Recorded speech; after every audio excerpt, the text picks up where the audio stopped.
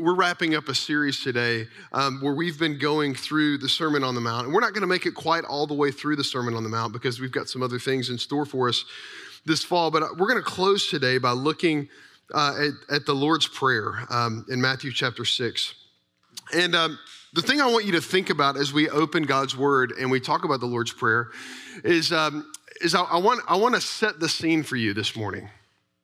What does it, there was this phrase during the Protestant Reformation, which is arguably one of the times of greatest revival in the history of the church.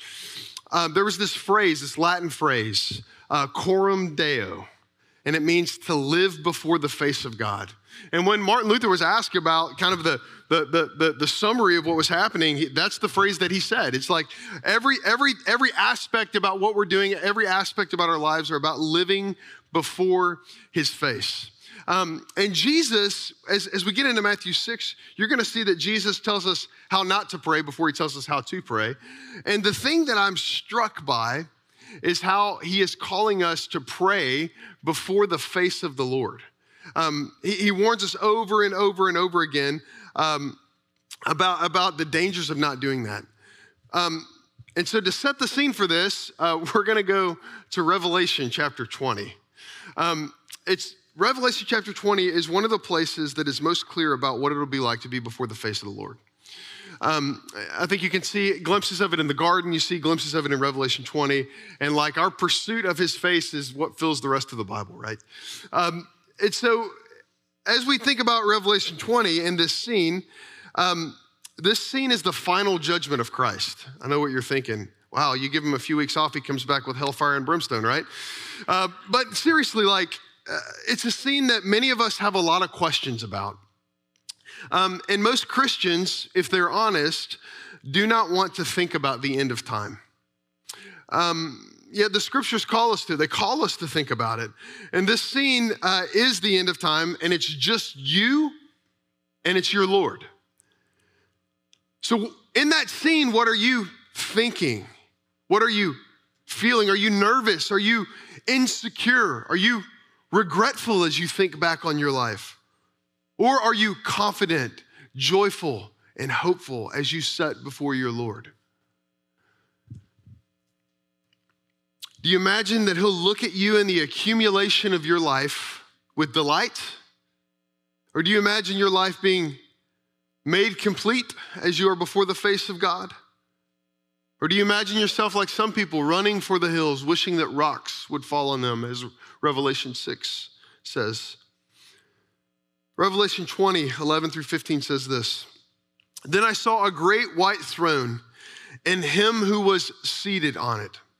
So that's Jesus seated on his throne at the right hand of his Father in heaven, interceding for his people, his church, that have been redeemed, not by their good works, but by the good blood of Jesus.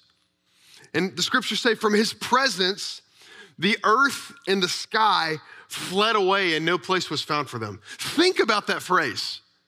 The earth and the sky, everything that we consider significant other than image bearers, fled away from the face of God because it was so sinful. And so it's just us and it's just the Lord. And he says, I saw the dead, great and small, standing before the throne. In other words, I saw all people standing before the throne. This is the Apostle John writing about this vision that he had. And he said, I saw, and books were opened. Then another book was opened, which is the book of life. And the dead were judged by what was written in the books, according to what they had done. And the sea gave up the dead who were in it. Death and Hades gave up the dead who were in them. And they were judged, each one of them according to what they had done. Then death and Hades were thrown into the lake of fire. This is the second death, the lake of fire. And if anyone's name was not found written in the book of life, he was thrown into the lake of fire. This scene says this, that there are books and then there is the book of life. The books contain every sinful action of every unbeliever who's ever lived and sinned on this earth, because nothing is hidden from his sight. And on the other hand, there's this book of life. This book of life is like a registry of sorts, of those who have been purchased by the blood of Jesus before the foundation of the earth. And only those who have surrendered their life to Jesus Christ, only those names are found in that book. And for those people, Hebrews 8 says this, I will remember their sins no more. We who are in Christ Jesus, friends, we have been acquitted, we have been absolved, we have been exonerated, we have been declared innocent and found not guilty because of the blood of Jesus. And because of this, our Father in heaven will never, ever, ever again hold our sin against us. And because of that, we can confidently access our Father in heaven through prayer. Amen? Until we understand that, we will not confidently access our Father in heaven through prayer. We'll always be second guessing what we're doing. We'll always be living in the past, playing back the tapes, because our future, we think, is tied to ourselves. But our future is hitched to Jesus. So my hope today is that your confidence would swell as you think about being face-to-face with the Lord. That the end of time would inform how you live today. That it would inform how you pray today. Prayer is about this idea of coram Deo, living before the face of God. Because whatever it is that's left when it's just you and the Lord is what matters most about you. When all of the distractions, when all of the ambitions, when all of the distortions melt away in your life, what's left? What's left? That's what matters most about you. So today we're talking about Jesus' encounters with his disciples, and he teaches them about prayer. But we cannot miss the fact that prayer is first and foremost about encountering the living God on a day-to-day basis. So here's our big idea for today. Prayer is an expression of our union with the Father through Christ. If it's about anything other than that, it's not the kind of prayer that Jesus is calling us to. So we're going to look at a couple things here. Jesus, like I said earlier, tells us how not to pray before he tells us to pray. So really a two-part sermon here. The first part is this. We need to look at the distortions of our union through prayer. Jesus calls some of them out. We've probably got some of our own as well. And then we're going to look at the substance of how to pray the Lord's way. So let's read God's word from Matthew chapter 6, verses 5 through 8. And when you pray, you must not be like the hypocrites, for they love to stand and pray in the synagogues and at the street corners, that they may be seen by others. Truly I say to you, they have received their reward. But when you pray, go into your room and shut the door and pray to your Father who is in secret, and your Father who sees in secret will reward you. And when you pray, do not heap up empty phrases as the Gentiles do, for they think that they will be heard with their many words. Do not be like them, for your Father knows what you need before you ask him. So as we think about God's word here, every distortion or disruption of our union with Christ is ultimately about drawing us away from intimacy with God, really trying to find something in and of ourselves. So we have this enemy, and his goal is to wedge anything that he can between you and this union that Jesus has won for you. And he uses lots of sinful and worldly things that we could name, we could talk about. Some of us have experienced many of those things and the wedge that they create. But he also uses godly things. That's the warning here. So last week, Leon's preached and he talked about this idea of how giving alms, which one of the spiritual disciplines to give and to be generous. Today I'm talking about prayer. If we were to continue the series, we talk about fasting next week. All of these good things that God calls us to that are intended to deepen our intimacy with God, they can all be turned on their head and used as an instrument of wickedness when they're in the wrong place. And Jesus says that the key is, who are you when no one else is around? Last week he said, don't let your left hand know what your right hand's doing. This week he says, go into your closet into a secret place where no one else is around, and then pray, and then you'll see who you are. And so, you know, we want to look at these distortions in Jesus' day, all right? And what we're going to discover is maybe some of them are the same of what we experience, maybe some of them are not. But Jesus says that there was this propensity toward a hypocritical type of prayer. And last week, Leon's correctly, explained what the word hypocrite means in this culture. And it literally means an actor. So when it comes to prayer, it's someone who wants you to think that they are something that they are not, that there is an intentional fakeness about them and in how they display their themselves before God and before others. And the scriptures say that the whole reason that they pray the way that they do is they want to be seen by other people. And we feel that tension. We feel like we often want to look a certain way in front of others because we find more comfort and security from the approval of others than we do God. And so we'll even pursue it through something like prayer in a missional community, prayer in a discipleship group, fasting, giving. We can't wait for people to know what we've given, right? We've all fallen into those traps if we've followed Jesus for any length of time. And so he calls those out.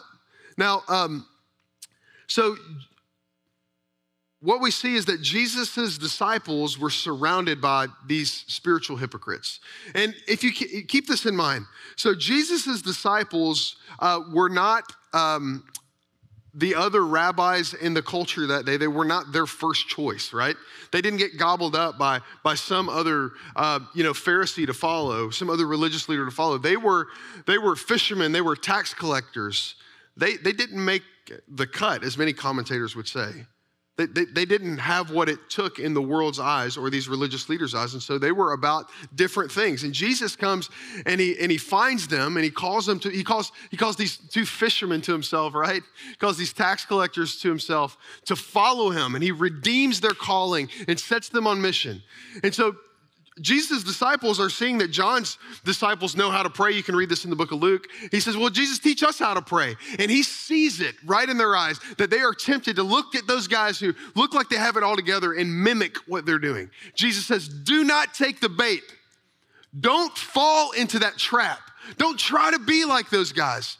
Don't let them ruin the purity of your heart and your motives.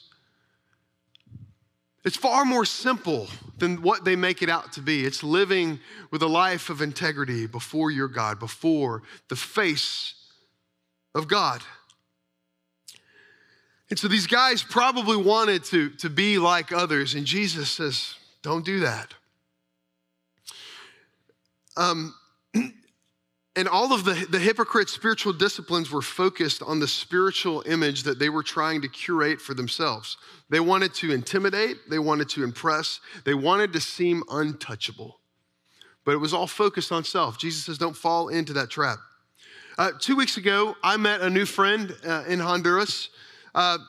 He's a 23-year-old Honduran pastor in training, and his name is Irving. I don't know if we've got a picture back there of, yeah, there we go. So Irving's in the middle. That's me and Dave and Caden. They're in the picture as well. And Irving's story is this. He grew up in the slums of San Pedro Sula. They call it the Bordos because it borders the river there. And so he grew up in this slum. His whole family lived in this slum. There's about 5,000 people in it. And this ministry came in that started to disciple these young men and women. And now we're 10 years down the track, and Irving has been raised up as a pastor in that community. Isn't that amazing?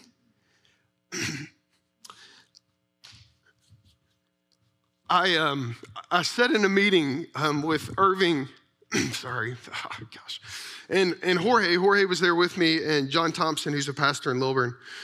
And Irving shared his heart with us, and you could just tell how much his heart hurt for the people of what they call Rancho Bonito.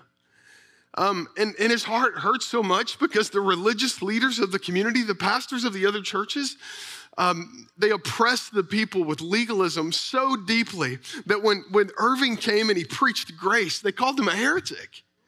And he's like, what am I supposed to do? I'm just this 23-year-old kid, right? I'm just learning how to be a pastor. And these older, respected men of the community are saying what I'm doing doesn't matter, that it doesn't count. And I just sat in that scene around that table with Irving and Jorge, and I heard his heart, and I just thought, man, this sounds like something straight out of the Bible, doesn't it? And anyway, so as you think about it, pray for Irving. Pray for him this week. Pray that God would give him strength. We prayed for him that day, and I just loved getting to hear him preach.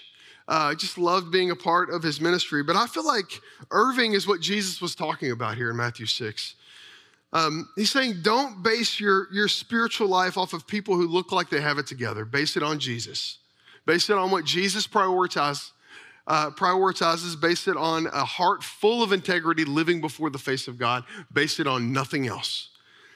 So as we think about that, we think about the distortions in Jesus' day. What are the distortions in our day? I think we might experience some of the same ones where we think, and maybe you're someone, let's just use an example of prayer. Maybe you're someone who's afraid to pray in front of other people.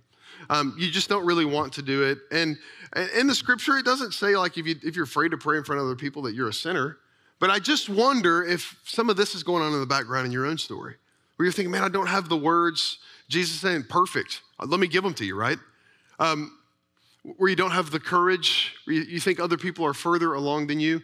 Do not undermine what God has done in your life, friend. Do not undermine it, even as simple as you might think it to be. The church, we need simple prayers. We need hearts full of integrity that are living before the face of God. The litmus test for genuine worship is what exists when it's just you and the Lord. Not what exists when it's just you in front of a group of people. Not what comes from a stage, not what comes from a leadership position. But secrecy is what Jesus says. Secrecy is the only way to see what's left in us when everything else is gone. And that's what matters most about us.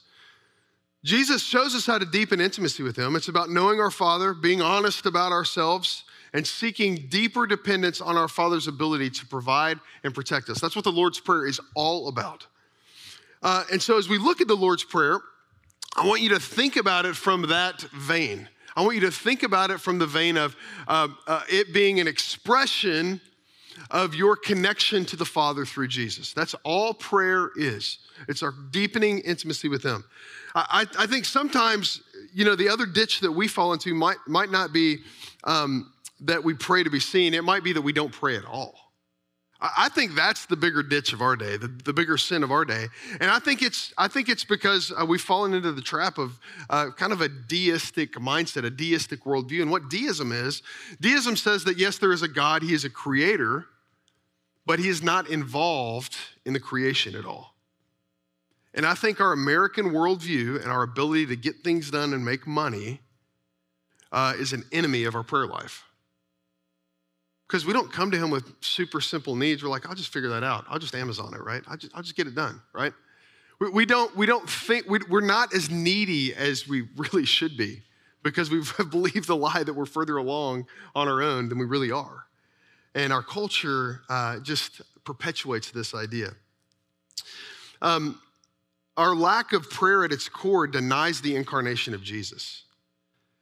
When we fail to pray in our closet or on our own, we are ultimately saying that either that we do not need God or he does not want to engage our hearts, and both of those statements are lies. We have Jesus, God with us, God in us, God for us, and every act of worship expressed through those spiritual disciplines, whatever they are for us, is like a mirror that reveals who we think Jesus really is. The truth is that Jesus, and we're going to look at this in a second, has won us to our Father. We have a common Father in heaven. He desires to be close to us. The truth is Jesus has ushered us into his Father's kingdom. He's made us co-heirs and participants of the redemption of all things. The truth is Jesus knows your need before you ask it. The truth is Jesus is our provision before you ever knew that you were needy. The truth is Jesus knows our sins and stands ready and eager to forgive us of our sins. It's the most astounding thing he ever said, right? Rise, get up your mat and walk, John chapter 2. Your sins are forgiven, or Mark chapter 2 rather. It astounded people because he said that the pain of this world was related to sin, and he forgave the sin. And then he showed the fact that this man was healed from that. So here's the question. When it's just you and your Father, and I'm going to move on to the next point because we've actually got to get to the Lord's Prayer. When it's just you and your Father, who are you? When there's nothing left. There's not you in corporate worship, you in a small group, you at work, all the different faces of you. When it's just you and your Father, who are you? Because that's what matters most to God. And that's expressed through our prayer. And whoever you are right there is who you need to be in this community. That's what the church needs. That's what the world needs. Jesus lived, died, and rose so you could have an ever-increasing intimacy with your Father in heaven. And this intimacy is bottomless, friends. And when this is the goal of our worship, this is the goal of our spiritual disciplines, Jesus says, here's what prayer looks like. So let's look at the substance of the prayer. I'll read the prayer for us real quick, and then we'll go through it together. It's a really simple prayer. And this is the thing that Jesus was emphasizing about the spiritual disciplines, right? It's really more simple than we make it out to be.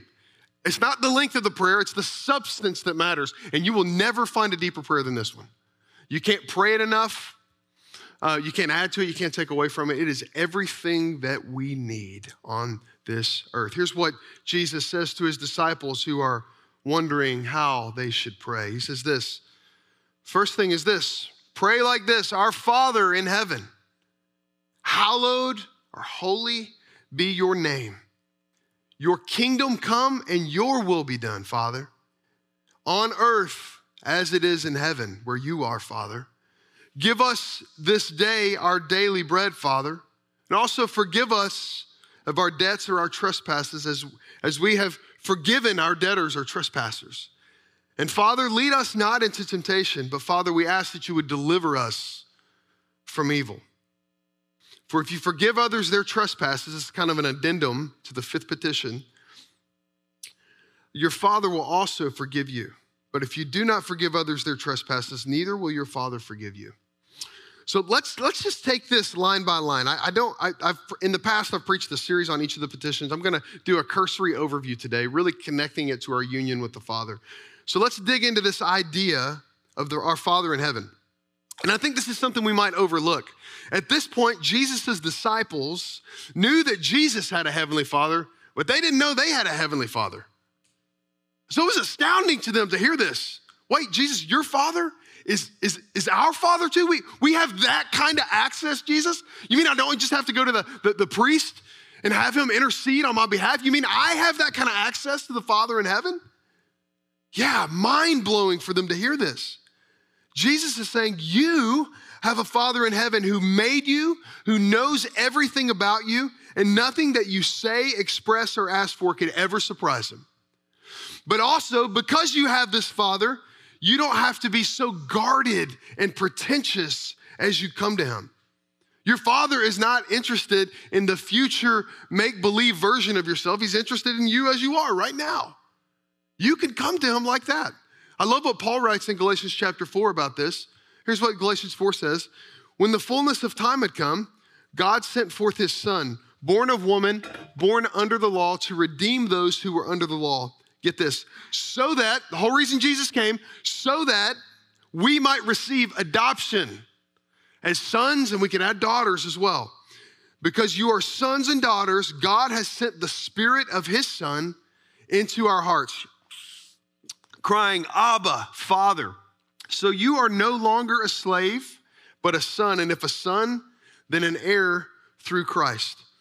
The Holy Spirit, friends, is actively working on our behalf in the heart of every believer to help us believe and live out of this reality that we have a Father in heaven. Isn't that wonderful news? How much sin do we get ourselves into because we believe we are orphans on this earth? We have a Father in heaven, and the Holy Spirit right now is actively working in your heart, believer, to convince you of the reality that you have a Father in heaven. The spirit of adoption is perking up inside of you. I can see it on your face this morning. That is possible because we have a Father in heaven. But he doesn't stop there. He says, our Father in heaven, hallowed be your name. holified be your name. We wouldn't really use that word, but he's talking about the name of our Father and how it's different, and not just the name, but everything the Father represents. So let me ask you this question. Has someone ever got your name wrong before? They ever mispronounced it? Carte, if you're in here, Leon's got you last week, called you Carti. That's all right. Forgotten your name. You've met them several times. You come up to them and they're like, they're like avoiding saying your name. You know what I'm talking about? You've done that trick too. It happens to all of us. But in those moments, I think a lot of times I kind of feel a little bit forgotten, right? Like you feel a little less important. You kind of feel forgettable. And why? Because our names are a part of who we are. We are image bearers that are called by name, right?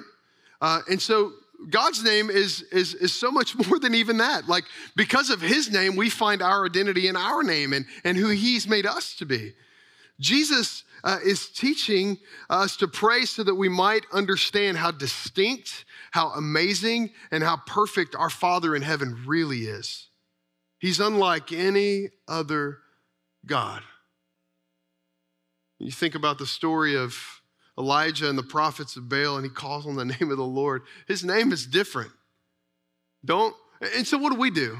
We throw his name around. We curse with it sometimes, and we just treat it like anything else we would treat, because we treat each other so poorly sometimes. And Jesus is saying this is not how we're called to live. The name of our God, and thus the word of our God that represents, that kind of flows from the name of our God, is unlike anyone else. But in our sin, when we toss it around, we curse his name, we trample on his word. But when we see him as he is in an ever-increasing matter, this changes. But we need the Holy Spirit alive inside of us to illuminate this, right? And we call upon his name and we consider his word holy. We got to pray for that, he says. That doesn't come natural. He goes on to say this.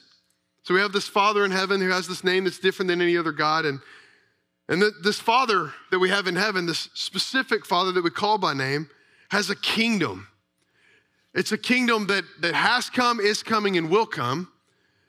And that kingdom has come, is come, and will come through his will being accomplished through how? Through his people. That's how the Lord is accomplishing his will. His Spirit is alive in his people. Have you ever seen a really good movie trailer before? I know you have, David. He watches a lot of movies.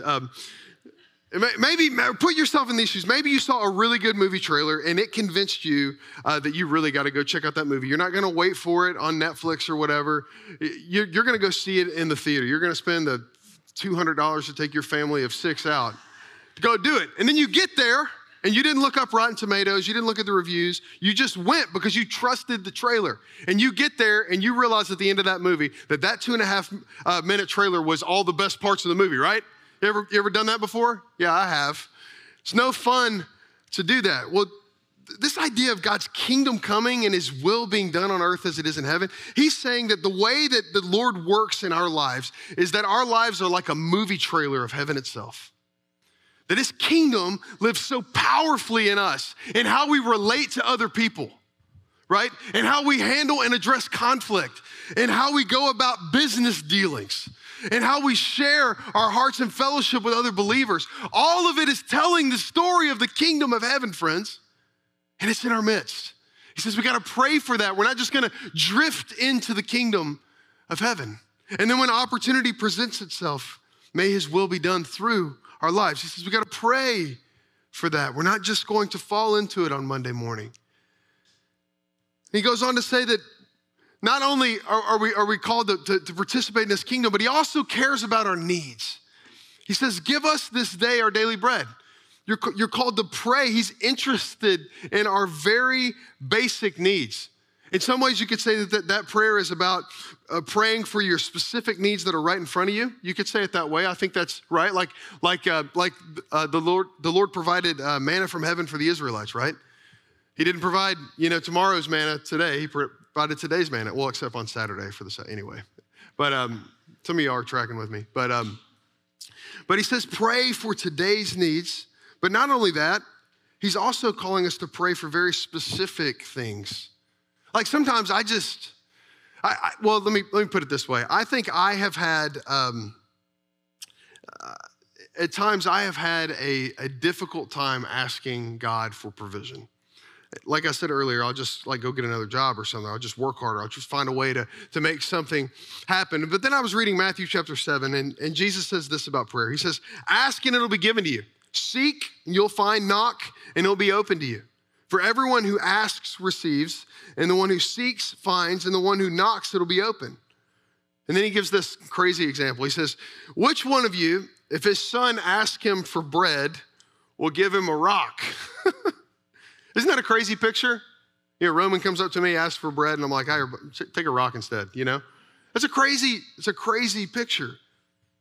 Well, he wants to paint a crazy picture to us. Like, why would we not ask God? He says, or if he asks for a fish, you'll give him a snake instead, a serpent. He says, if then you who are evil, because of our sinful nature, know how to give good gifts to your children, how much more will your Father who's in heaven give good things to those who ask him?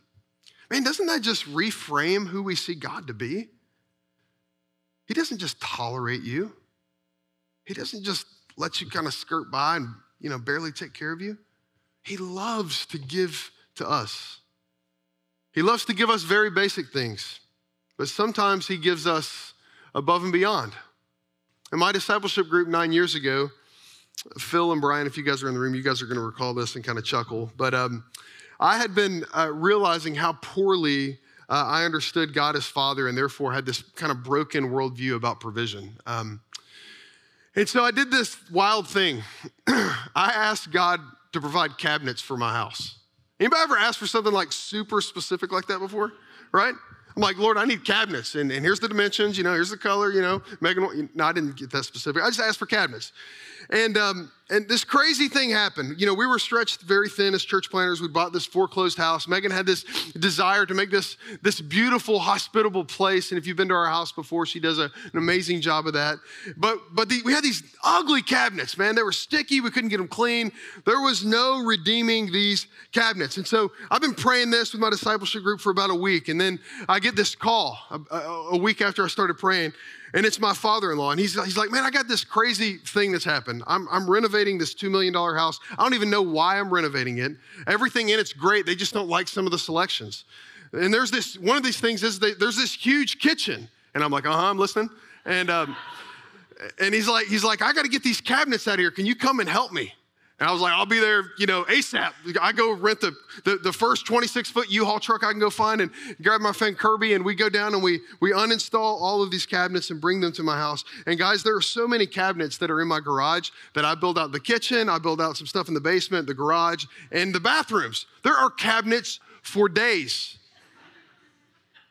God loves to give his children good gifts.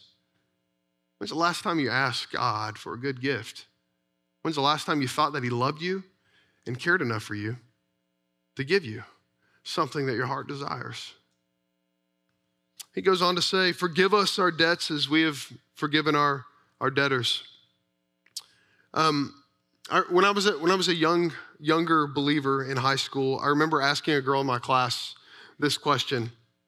I said, so if I were to die suddenly tonight and I'd forgotten to ask for forgiveness for my sins, would I go to heaven or not? Because I was thinking about this verse. And she goes, I don't know. There's only one way to find out. I was like, what? You gotta be kidding. Anyway, so I'm kind of troubled about her saying that, but I've since learned that this verse is really not about justification. It's not about this once and for all forgiveness that Jesus gives us. It's about learning to pray with a heart that is repentant enough to ask for forgiveness. That acknowledges the fact that we are sinful people. And it's a regular rhythm. If Jesus says here, this is a model for prayer, the question is, how often is asking for forgiveness a part of my story? How often is it the substance of my prayer? You get a couple kids together, they've hurt each other. Why is it so hard to ask for forgiveness? You ever experienced that before? You're like, you gotta ask. No, you gotta say their name. You gotta ask specifically for forgiveness. And they're like, I don't want to. We do the same thing with our Father in heaven. I just skirt around. I'll talk about something else with my Father in heaven. I don't want to acknowledge the fact that I am sinful and do not deserve him. And what he teaches us, he goes on and gives kind of that addendum at the end of the Lord's Prayer, that it shows up in our relationships whenever we don't have forgiveness as a part of our own prayer life. It shows up in our relationships because it's hard and difficult for us to forgive other people when they sin against us. It says the more that we are a people that are seeking forgiveness, the more that we extend forgiveness. Friends, grace is not going to be extinct, right? Forgiveness is not an endangered species. So why do we use it so little? It is a bottomless well to extend to the world. We cannot outforgive the forgiveness of Christ. He says it's not just going to show up in our lives, we got to pray for it. We got to ask to be forgiven so that we can have these forgiving hearts so that grace can flow through us. And lastly, Jesus prays this. He says, lead us not into temptation, but deliver us from evil. And not that the Lord would ever tempt us into evil. The scriptures tell us he doesn't do that. But the prayer is basically saying this. There is a tempter in this world, and he seeks to devour us. Protect us from him. The more that we see who our Father is in heaven, the more you're going to realize how evil the enemy is, right? And kind of our naivety when we don't see how good God is and how much he loves us, we don't think the enemy's that bad. The more you see him, the more you see how evil and distorted and twisted our enemy is, how he loves to accuse us. In fact, that's one of his names, the accuser of the brethren, right? We'll see how evil he is. Evil seeks to devour everything good and godly in this world and in your life. And we need our Father's leadership and his protection in this world. And all of us are about this ministry of deliverance. I know when you hear like about a ministry of deliverance, you're like looking for a box of snakes or something. Guys, we got to like redeem that attitude. You guys know what I'm talking about? Like a Pentecostal church. We got to redeem this idea of deliverance. God's people are some of y'all are smiling. Y'all have been a part of those churches. We got to redeem this idea. We're all about a ministry of deliverance. If you're not praying the Lord's way. We all need to be delivered from the hand of the evil one. We all need to be protected by him. You might need protection from him in your thought life. You might have a very specific temptation in your life that you need protection for. Ask him for it. He loves to give good gifts to his children. Why would he not want to protect you? Jesus stands powerful. We live in his name so that we can resist the enemy and he will flee from us, as the book of James says. He stands powerful and able to deliver us from our enemy. The Lord brings us out of slavery to sin with a mighty hand and an outstretched arm. He's the God who parted the Red Sea. He's the God who has overcome the grave so that you and I can pray to our Father in heaven through his Son and in the power of the Holy Spirit that is with us now and always until the day of that very intimate interaction that we're going to have with Jesus again. Amen? He's with us. Prayer is how we express that union that he's with us. So let's pray together now. Father, it's good to be back in your house today, Lord. It's good to be with your people today. It's good to proclaim the gospel today, Lord. I pray that you would give us hearts that are able and ready to receive the goodness of your word today. Lord, I ask specifically a couple things, Lord, that you would make us a people who know how to go to the closet, Lord. Make us a people who seek your face on our own, not when we are just showing other people, Lord, but make us a people who seek your face when no one else is around. And Father, when we pray, would you give us hearts of substance, Lord? Would you give us hearts that address you as Father, that we have that kind of access to you? A Father in heaven who loves to give good gifts, who loves to protect and to provide for us. Father, reframe our thinking, recalibrate us to see you that way. And Father, we pray all this in Jesus' name, amen. Hey, Pastor Ryan here. We're so glad that you've tuned in with us and watched one of our online sermons. Our vision as a church is to live as the family of God, together proclaiming and demonstrating the gospel of grace to one another in our city. If you don't have a church home or you're looking for a church, we'd invite you to attend one of our in-person worship gatherings so you can experience all that God has for us as a community of believers on mission.